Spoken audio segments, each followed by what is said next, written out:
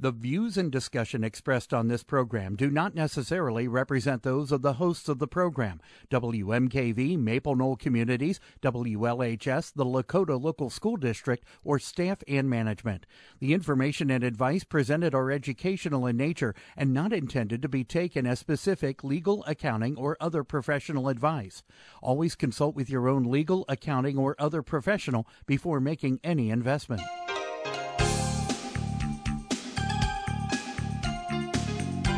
Welcome to Real Life Real Estate Investing, a show to help you gain financial freedom by investing in real estate.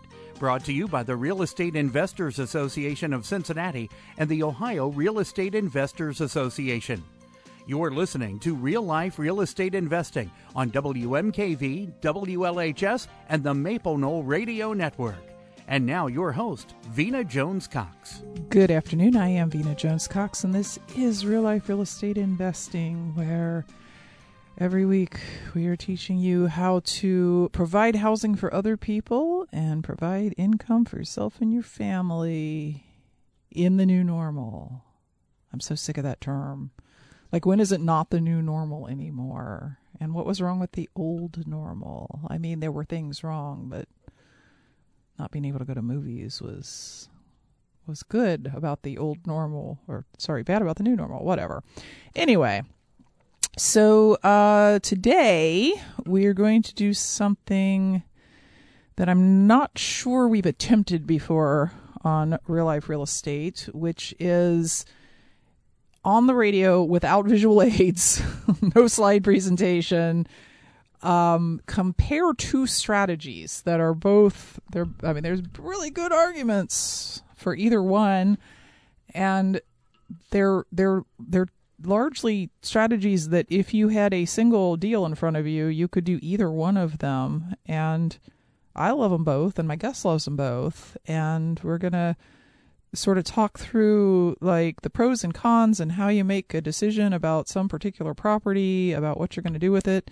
And those two strategies are, drum roll. I should have cued you. I could have told you. You could have actually queued up a drum roll. Man, you are so good. Those two strategies are wholesaling and selling properties, repair for equity. Here to help me and all of us, of course, sort of work our way through this thought process is a guy who may be the only person I know in the country who has done more of both of these things than I have. It is Larry Goins. You'll recognize him because he has been on the show many times before talking about different aspects of repair for equity and business and all sorts of things. He operates in from what I can tell, is about a 7-state area. Lots and lots of places in the Carolinas, and super successful real life investor. Joining us by phone, Larry, welcome to Real Life Real Estate. Hi, Vena. How you been? I've been good. How you been? I am doing great. Can you hear me okay? Yeah. And if I slip into a southern accent while I'm talking to you, I'm not making fun of you. That's just like what I do, because my dad was from Oklahoma, and until the day he died, he never lost that accent. So wow. So I get to talking to somebody from the South, and pretty soon I'm like, so what are y'all doing tonight for dinner? There you go. How's your mama now? She's good. Yeah, she's good. Bless her heart. Bless her heart. I know, right? Oh, bless her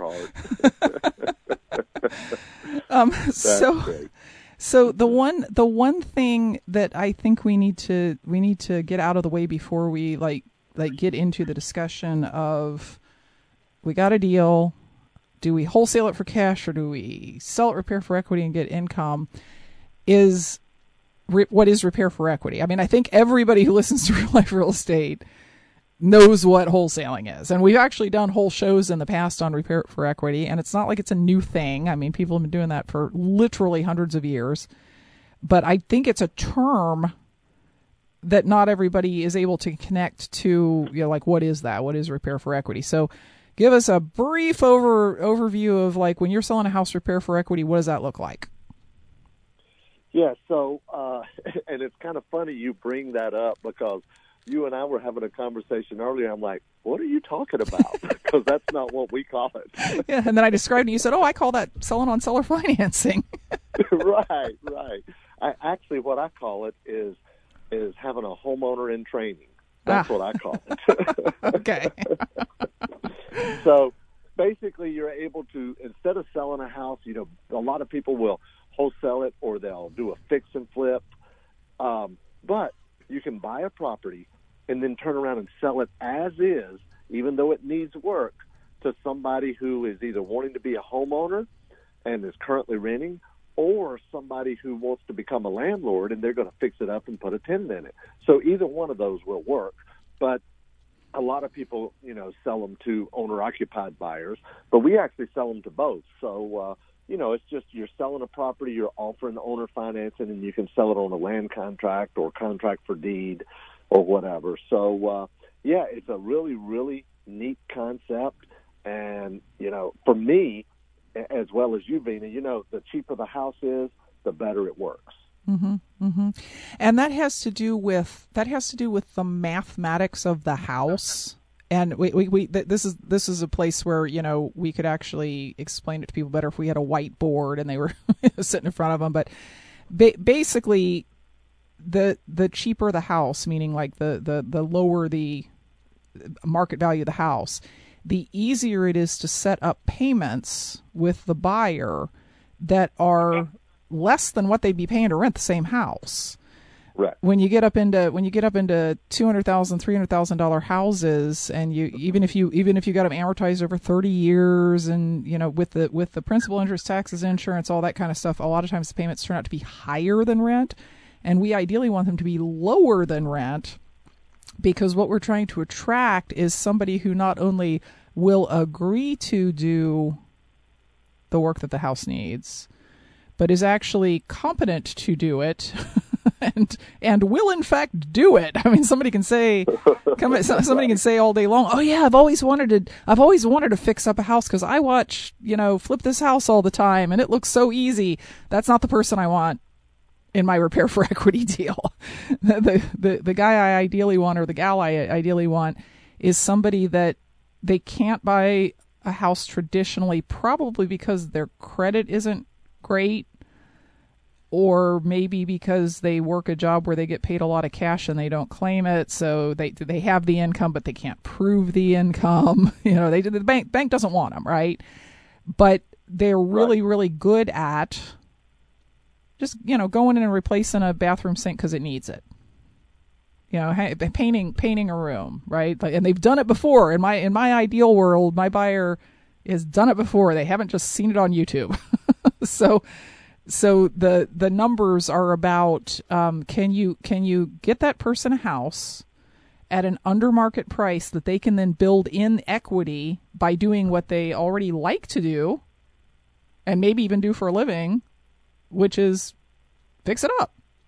And then they can make payments and not have to go to the bank. So it's a real win-win when it's set up right. But to be super clear, it's not a cash sale, right? You're getting payments every month for a long time. Exactly. And another benefit, Vina, that we might want to point out to the listeners is we're dealing typically now, you can do it like you mentioned in higher priced properties, but typically we're dealing in a market and a price range where banks or mortgage companies don't even operate anymore. Typically they'll have a minimum loan amount of $50,000 or $75,000 or whatever.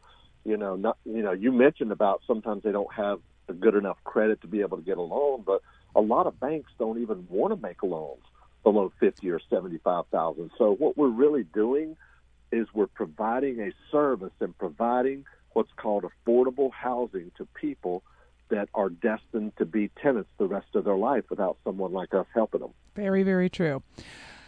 Okay, so Larry, we're going to take a quick break, and then we're going to put an imaginary lead on the table for all of our listeners. And we're going to talk through what would make you say, I'm going to flip that lead. In other words, I'm going to wholesale it, versus no, this is a perfect repair for equity deal and I'm going to do that. So you got 2 minutes to get ready. Sweet. We'll be back right after this. Welcome back to Real Life Real Estate Investing. I'm your host, Vena Jones-Cox, talking today to Larry Goins about whether wholesaling or selling repair for equity, or whatever you want to call it, is the better strategy. And by the way, listeners, if you have any questions as we are walking through this kind of philosophically based on a fake lead that we're going to put on the table here in a minute, you can give us a call at 877-772-9658, 877-772-9658, or you can send an email. You can ask your question via email at askvena@gmail.com. That's ASKV like in Victor, ENA @gmail.com. Okay, so Larry, one of the things about these two strategies is that they're kind of done on the same house, and that house is going to be a single-family home. It's going to need work. This isn't a pretty house strategy. This is a strategy for property that needs some work. Right. It's going to have, it's got to be a house that's desirable to somebody either way. You're not gonna sell a house in the shadow of a leaking nuclear reactor or something. Just the typical kind of lead that real estate investors get. So let's say that we are at the lead stage. We haven't really made a decision about what we're going to do with it yet. We've talked to the seller. What sort of things in your mind would make you say, oh, this is definitely a wholesale deal, or this is definitely a repair for equity deal? And let's just start with the seller. Right. So the first thing I would do, Vena, and I'm sure you as well, I would want to find out, what's going on right now in your life that has you thinking about wanting to sell this property right now. Are they looking for cash? Or, one of the questions I always ask people, do you have any special plans for the money? I don't say, what are you going to do with the money? Do you have any special plans for the money? And, and I also want to find out if they own it free and clear, how soon they want to sell. If we come to an agreement on price and terms, are they ready to get the paperwork started? Just things like that with the seller, how long they've owned it, how did they acquire it. If they inherited it, then, they didn't go out and buy it, spend their own money. Anything they get is going to be, profit for them. And, so I just want to find out a little bit about the seller and their situation, how they acquired it, if they owe anything on it, how soon they're hoping to close and get their money, and that sort of thing as far as the seller goes. Mm-hmm. Mm-hmm. So let's say the seller says, I'm going to use the money to buy another house. I need it in all cash and I need it right now. Okay. Where does that lead your thought process in terms of, is this more likely a wholesale deal or a repair for equity deal? Well, one of the first things I want to do is get an idea as to the market value, in the sense of, what kind of price range house is this? Is this a $25,000 to $50,000 house, a $50,000 to $100,000 plus house? Because typically on the work for equity deals, it works out better and you have better margins and you are making a higher return on your money, and you're providing affordable housing in a market that the banks and mortgage companies don't do when you're working in the lower price band of properties. Mm-hmm. So I would want to get an idea as to, what type of area this is, in the sense of what are other comparable sales going for? Is it a rental type area, which is okay, that's fine. But is it a lower price area? Because if it was over $100,000, I would probably, I would just wholesale the deal, because the margins just aren't that good. Mm-hmm. And people who are looking for a property over $100,000 are more likely to be able to qualify for a loan and have the down payment to buy a property on their own, and they don't typically need us, right? And Larry, having been down that unfortunate path a couple of times, I can also tell you that it's the higher you get up in price range, the harder it is to find the right buyer for the house. There's the margins issue, and there's, the payments issue, but also I tried to sell a $180,000 house repair for equity one time, and it was a great deal. So the houses were like $180,000 fixed up. It needed, $15,000, $20,000 maybe worth of just work that could be done right over time. It wasn't even like you have to do it right now. And I put it on the market, repair for equity, at $120,000, and I must have had 50 people go through there and say, "Well, when are you going to fix this stuff?" I said, "Well, wait, no. As the ad said, right. The reason you're paying $120,000 and only paying, I don't remember what the payment was, called $1,100 a month for it, instead of paying $180,000 and the payment that would be appropriate to that, is because you're going to do it." And they were all like, "How would I do it?"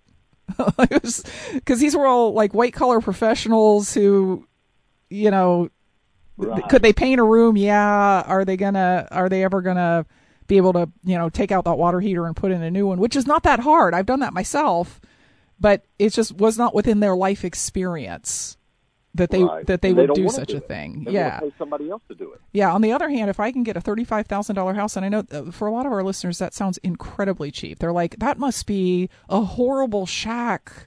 It must be a mobile home in a bad area, But that's what a lot of prices are like in the Midwest and the South, especially if you get out into rural areas.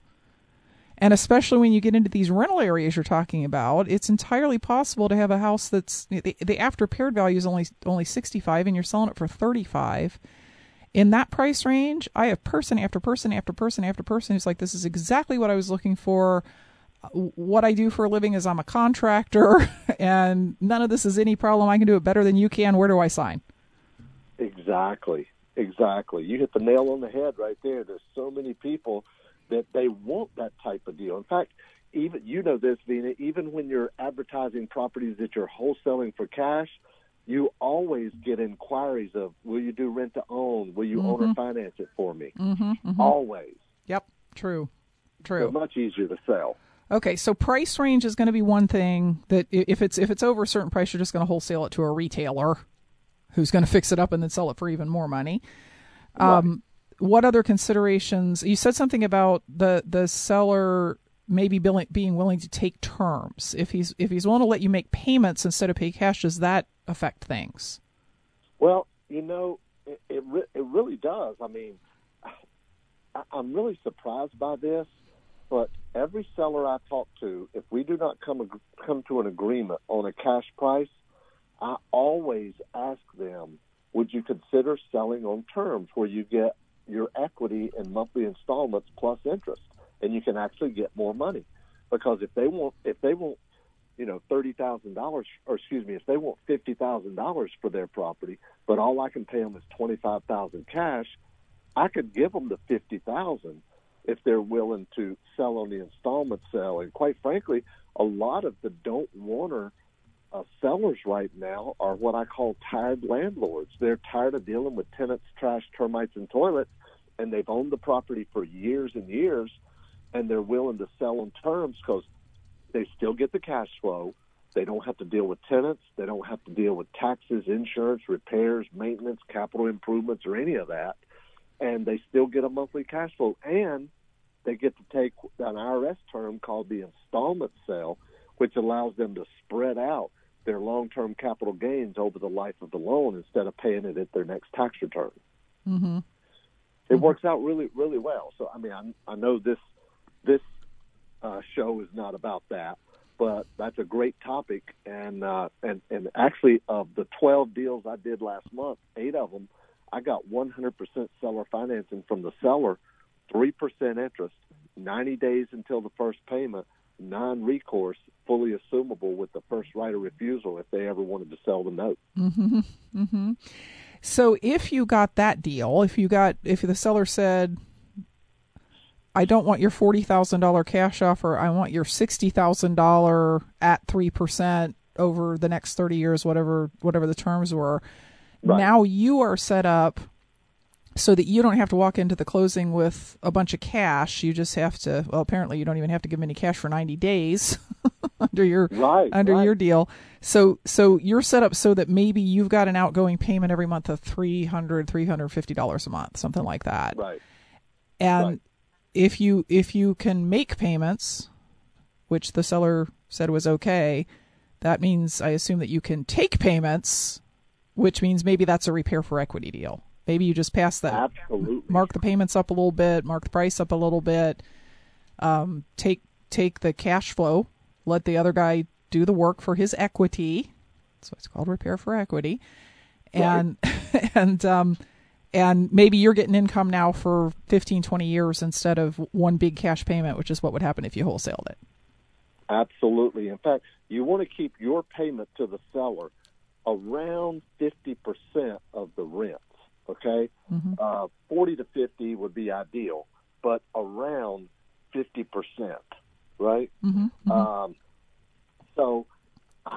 In fact, we bought five of the 8 we did last month already had tenants in them and paying rent, right? And the seller was just tired of dealing with it, an experienced landlord, just tired of dealing with all the tenants and the repairs and vacancy and all that good stuff, right?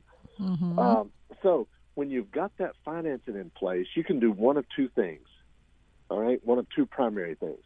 Number one, you could keep it. You could just keep it. You got nothing in it. You didn't have to go to the bank, qualify for a loan. You didn't have to get private money. Didn't have to do anything. And you've got instant cash flow coming in as soon as you get the property in rental condition, and then where it's what we call fit and safe, right, where you can enter into a landlord-tenant relationship, because you can't rent out a house that needs a water heater, right? They don't allow that. They frown on things like that, right? So do your tenants. But, exactly. Yeah, the building inspector does too, right? But so you could fix it up and rent it out yourself, or you could turn around and sell it. I really call it wholesaling. You could wholesale that contract with the financing in place. Remember, one of the terms I get is fully assumable. I just assign it anyway, right? And then I'll get $10,000 or $20,000 down from my buyer, and then they're going to make payments to the seller. Or if I wanted to, I could do a wraparound mortgage, and I could keep part of the equity and stay in the deal, right? I like a good, clean deal, so I typically just wholesale those and let my buyer pay my seller. And I tell my seller up front that that's what I'm going to do, that I'm not going to be the one making the payments to them if that's what I'm going to do with the property. So that's a couple of things you can do there. I know we got a little sidetracked, but, it's a really, really neat thing that you can do, especially now because there's a lot of tired landlords, tired of dealing with tenants, and they're getting to the age that they don't want to have to deal with the properties and the tenants, and they want to simplify their life. And hearing that their legislators would like them to not be able to collect rent for the next 6 months is making them tired too. Exactly. So kind of stage one of, like, we've got this lead, is it going to be a wholesale or repair for equity, is about what we're hearing from the seller. What's the price range of the property? What is the seller willing to take payments or not? Because if it's an all cash deal, maybe it just gets wholesaled. If it's an equity or it's a payments deal, that makes it easy to do repair for equity if the property's right. When we come back from the break, we need to talk about what that means. Is the property is the right property? Questions at 877-772-9658 or at askvina@gmail.com. We'll be back right after this. Welcome back to Real Life Real Estate Investing. I'm your host, Vina Jones Cox, talking today to Larry Goins about whether repair for equity or wholesaling is the better strategy for any given deal. Before I forget about it, I can't believe I forgot about it at the beginning of the show. Tomorrow night, Cincinnati RIA's meeting is the biggest meeting that we have every year. It's always the second meeting in August, and it's always the same topic, and it's always a huge crowd, and it grows every year because every year more people figure out how awesome this meeting is, and they tell all their friends, and more people come. It is called How to Make $1 million in 2 years, starting from scratch. That sounds like a setup for a sales pitch, doesn't it? No, there's no it's a purely informational meeting, and it is I don't know, being done by, it is the speakers are a panel of 5 people who have already made $1 million in real estate. And they are set up with the question of, if you woke up tomorrow morning and you discovered that you had lost everything except your knowledge. You have no deals, you have no properties, you have no money, you have no leads, you have no contacts, you got nothing except what you learned up until this day. And you had to make another $1 million in the next 2 years, what would you do? And then they all just answer the question and say, here's the first thing I do, and here's the first strategy I try, and philosophically, I would say that this would be a good way to go about it. And it is fascinating because every year I go to this and I think, they're all going to say the same thing because they're all successful real estate investors, and they all say very different things about how they would approach this problem. This year we have a guy who made his $1 million purely in rental housing, one who has done rental housing rehabs and hard money, one who's done rehabs wholesaling rentals, one who is entirely creative finance. All she does is buy properties subject to the existing loan and then turn around and lease option them. And we also have Donna Bauer. Don't ask me how I pulled that off. So we got somebody who's got a $1 million note business. So everyone who's listening is welcome to attend that meeting. The one positive of all RIA meetings everywhere in the country being online now is that you can come to ours. Now, either you're going to get RIA envy after that. You're going to be like, how come my RIA can't be like this RIA?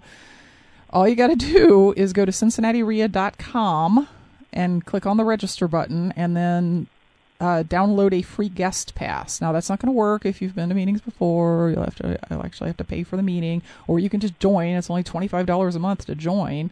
And trust me, this meeting alone is worth your $25 for this month, not to mention the other 11 you would get by joining this month. So I strongly suggest that you attend this meeting, because this is not about like, how do I wholesale or how do I screen tenants? This is really successful people telling you how they would approach making $1 million in the next 2 years if they were starting with nothing. It's a powerful conversation, always is. So CincinnatiRIA.com to sign up for that. Okay, so Larry, we kind of crossed the bridge of the seller. Actually, before we get to the property, I think there's one more thing we need to address about how do I decide what to do with this lead? Is it wholesale or repair for equity? And that is, what about me? Like, what about me? Yeah, like what like I'm as the person who's considering this, there's going to be some things that I use to decide whether I want to do wholesale or repair for equity. If I know how to do them both and the property's equally good for both, how would I decide which one I wanted to do? Yeah, that's a really, really good question, Vina. I mean, a lot of people, that's going to be an individual question for a lot of people. Number one, do you need cash now, or are you looking for cash flow? I tell people, when you're first getting started, you can do a work for equity deal.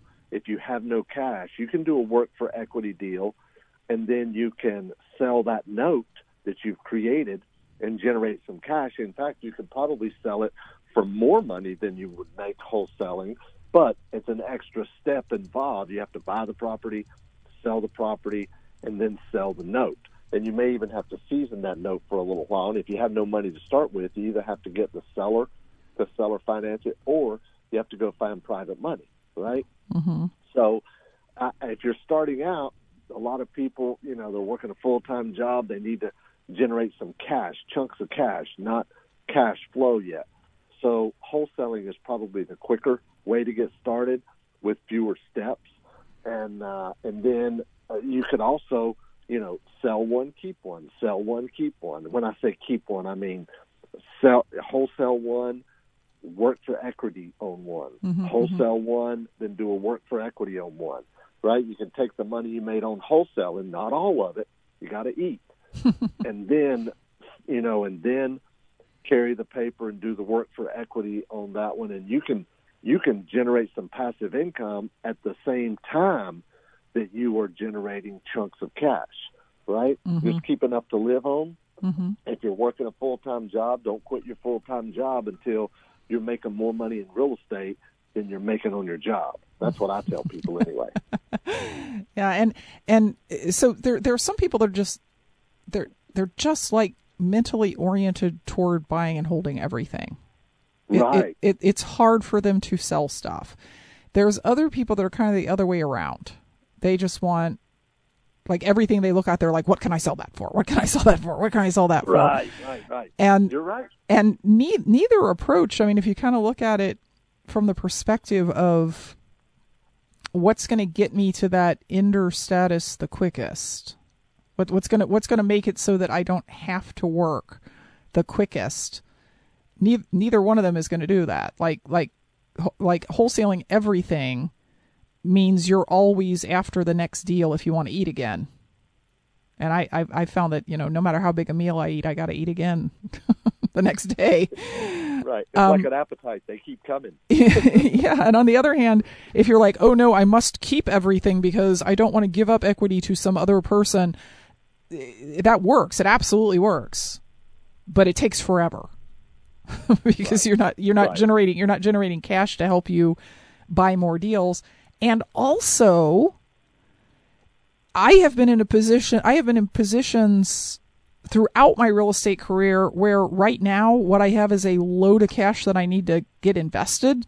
And other times I'm like, I got no cash. I'd like to do this repair for equity deal, but I have to wholesale it. I have to because I got to have the cash because I just spent all my money on some property, right? So it's not, it's not only an individual decision kind of based on what your general mindset is, but also on what is going on right this second in your financial life. Exactly. Vena, I've got a saying, and I love this saying, real estate is like ice cream. You can get too much of it and get sick, right? So you have to sell some every once in a while. I know people that are multimillionaires on paper, but they don't have hardly a penny in the bank, right? But they've got all this equity.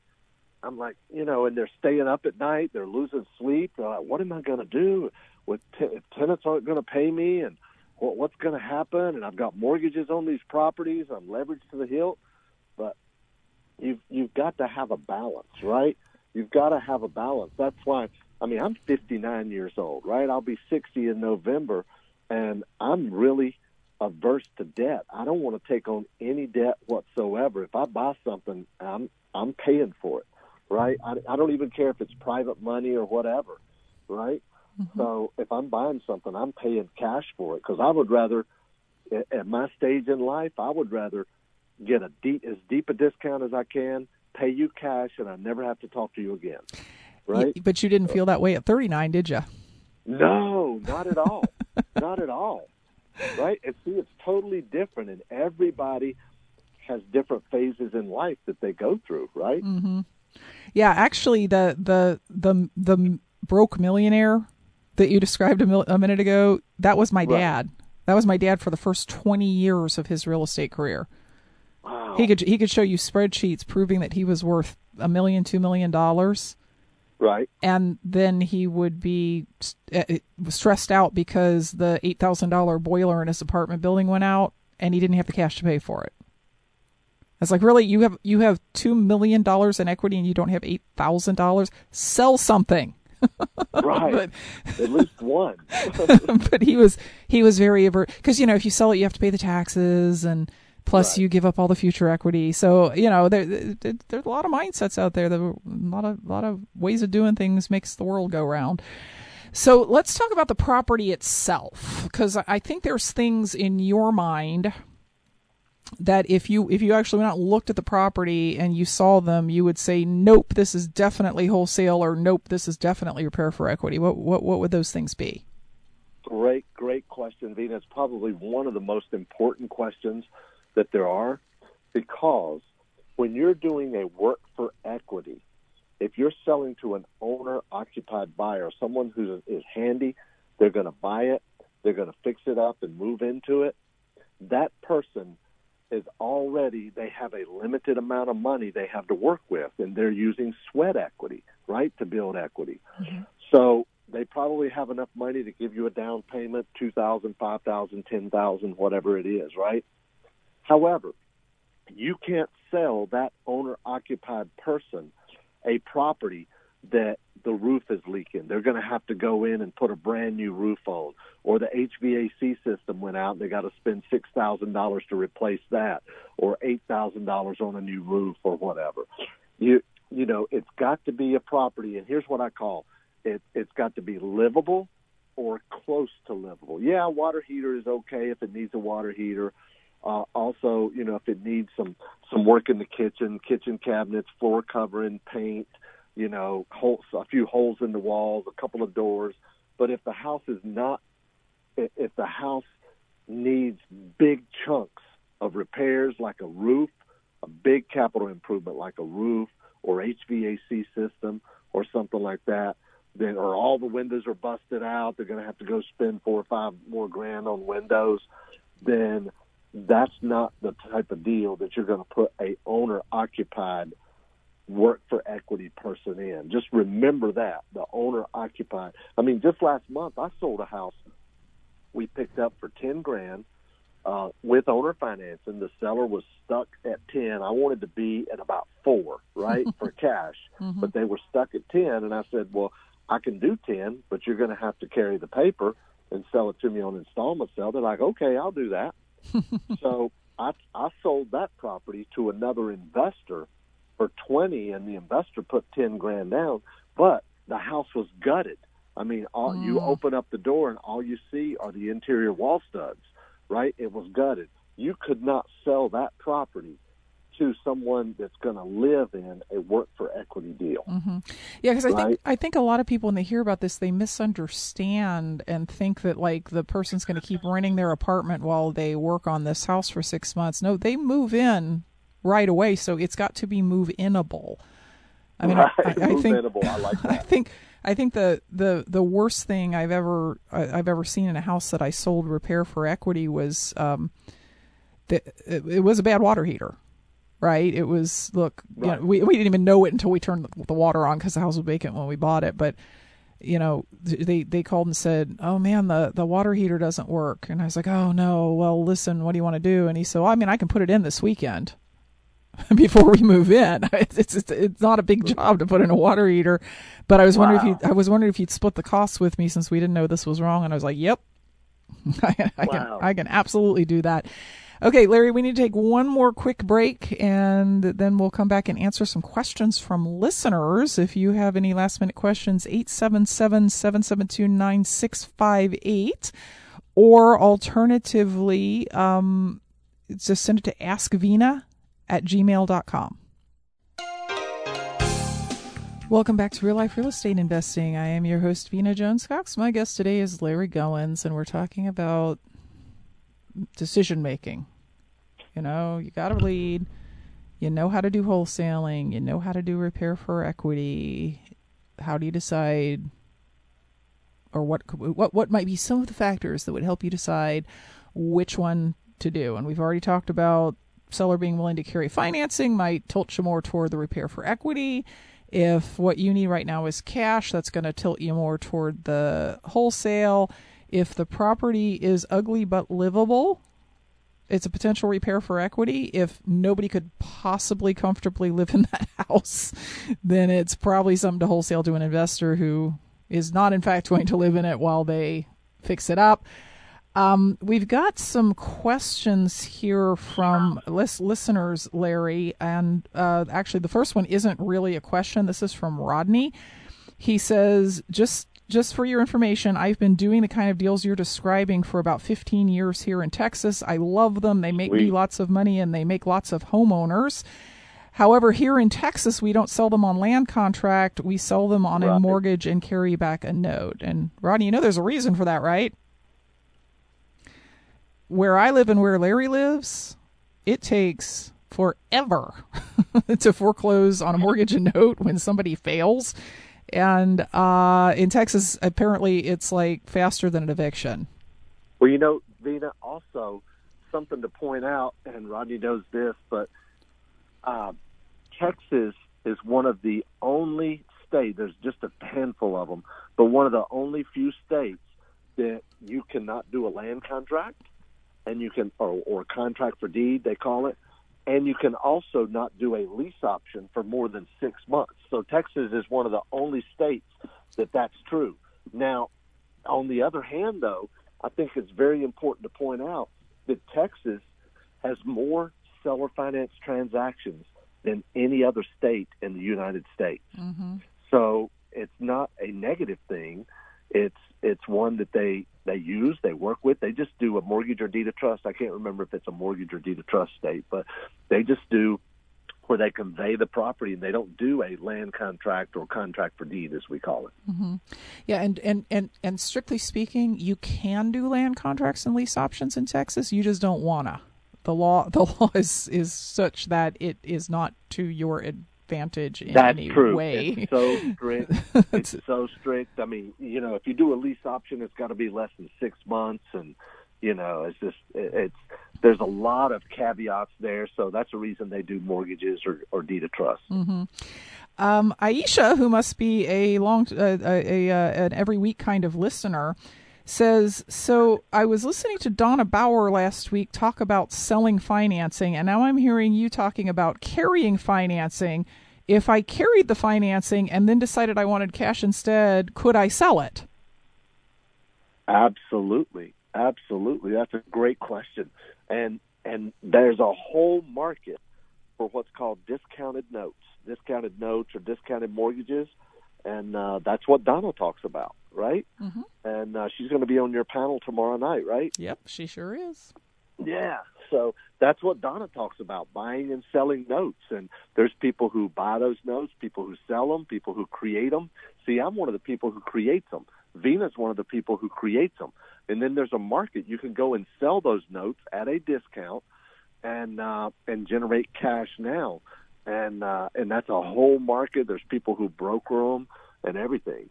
Mm-hmm. So yeah, it's a great strategy. Yeah, I have several times raised cash to buy a property I was really excited about by selling one of the land contracts on my Repair for Equity deal. So basically, what happens is the buyer actually is buying the house, but they're buying it subject to the land contract, so they have to keep the person in place and let the person who's like living in the house, nothing changes for them except where they send the payments. And they're actually, Aisha, super easy to sell if you have a network that would normally, I always just go to RIA and say, hey, I got this available, here's the yield, does anybody want it? And usually I sell it before I leave the room. So there is a big market out there for that. Okay, Daniel, who does not say where he is from, says that the thing that has kept me from doing any kind of seller financing is that I understand that the failure rate is very, very high. In other words, people will pay you for a few months and then leave. That could be very true, Daniel. That could be very true. And I've been doing this long enough to know. I mean, I used to want a 640 credit score. I used to want this. I used to want that. All I really care about now is two things. How do they pay their rent, and how do they pay their car payment? If they pay their rent on time, and I can get a good a VOR, verification of rent, and I can get a good pay history on their car payment, because, number one, they got to have a place to live, and number two, they got to get to work, right? Mm-hmm. So those are the two main things as far as credit goes. I also like to see some stability on a job. I don't want to see that they job hop every 2 or 3 months and have long periods of time in between work. So those are the two main things. But here's the thing. If someone is going to default, Daniel, they're going to default typically in the first 12 months. Oh, that's your experience too, huh? Months, right? Yeah, that's interesting. It is yours as well. Yep. Yeah, and it's often the case that when you track them down and find out the story, it's something about, well, I was really happy with the deal, and I was, as you can see, I did some work on it, but my wife was going crazy because she didn't like living in a work zone, and so she basically said, if we don't move, we're getting a divorce. It's often not about the deal. It's often about, what's going on inside the household. So, and it happens, and to some extent you got to say, well, we want every single person who gets into one of these deals to succeed and make all of the payments and end up with a paid off house that they never would have had it not been for this, the availability of this Repair for Equity deal. But when that doesn't happen because the wife's going to divorce you if you don't move, all right, so fine, you put it back up on the market and do it again. I think Daniel might be overthinking he might be thinking this is a bigger deal than it is. But Daniel, here is what can happen when you do one of these deals from best to worst, okay? The absolute best thing that can happen when you sell or finance a deal or work for equity is they refinance and pay you off. It's never going to happen unless you do hundreds of deals like Vina and I have, okay? It very, very, very rarely happens. Maybe I've had 2 in my lifetime, okay? The second best thing that can happen is they default, you get the house back, and you get to do it again because now you get another down payment. So that's the second best thing that can happen. The third best thing that can happen is they just pay you as agreed, right? They just pay you, make their payments on time for the full thing. And the absolute worst thing that can happen is you modify the loan and lower their payment for 3 to 6 months to help them out, right? Yeah, I would rank those in a different order. I would rank those in a different order, but I would say that's basically accurate. I mean, I kind of hate it when somebody leaves the property, because it's a hassle to, I don't like doing work. And you got to advertise it again and talk to people again. But B, I really like everybody who moves into the property. I want them to own a house when they're done. Right. And when that doesn't... And listen, I totally agree with that. What I was talking about was best to worst based on your return on investment, right? Yeah, gotcha. I try to work with people and try to modify the loan, but as far as the actual return on investment, from best to worst, if they refi pay you off, number 2, you get to sell the house again and get another down payment, which reduces how much you have in the property and increases your yield. Number 3, they just pay you as agreed. Number 4, you modify the loan for a few months. Yep. Larry, we are clean out of time.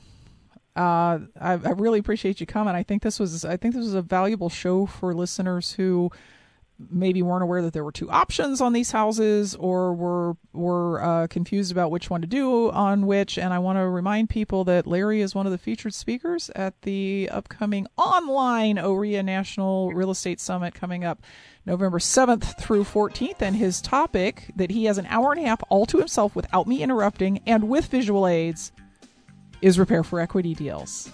So we will see you all next week with more information to put you on the path to financial independence through real estate investing. Until then, happy investing.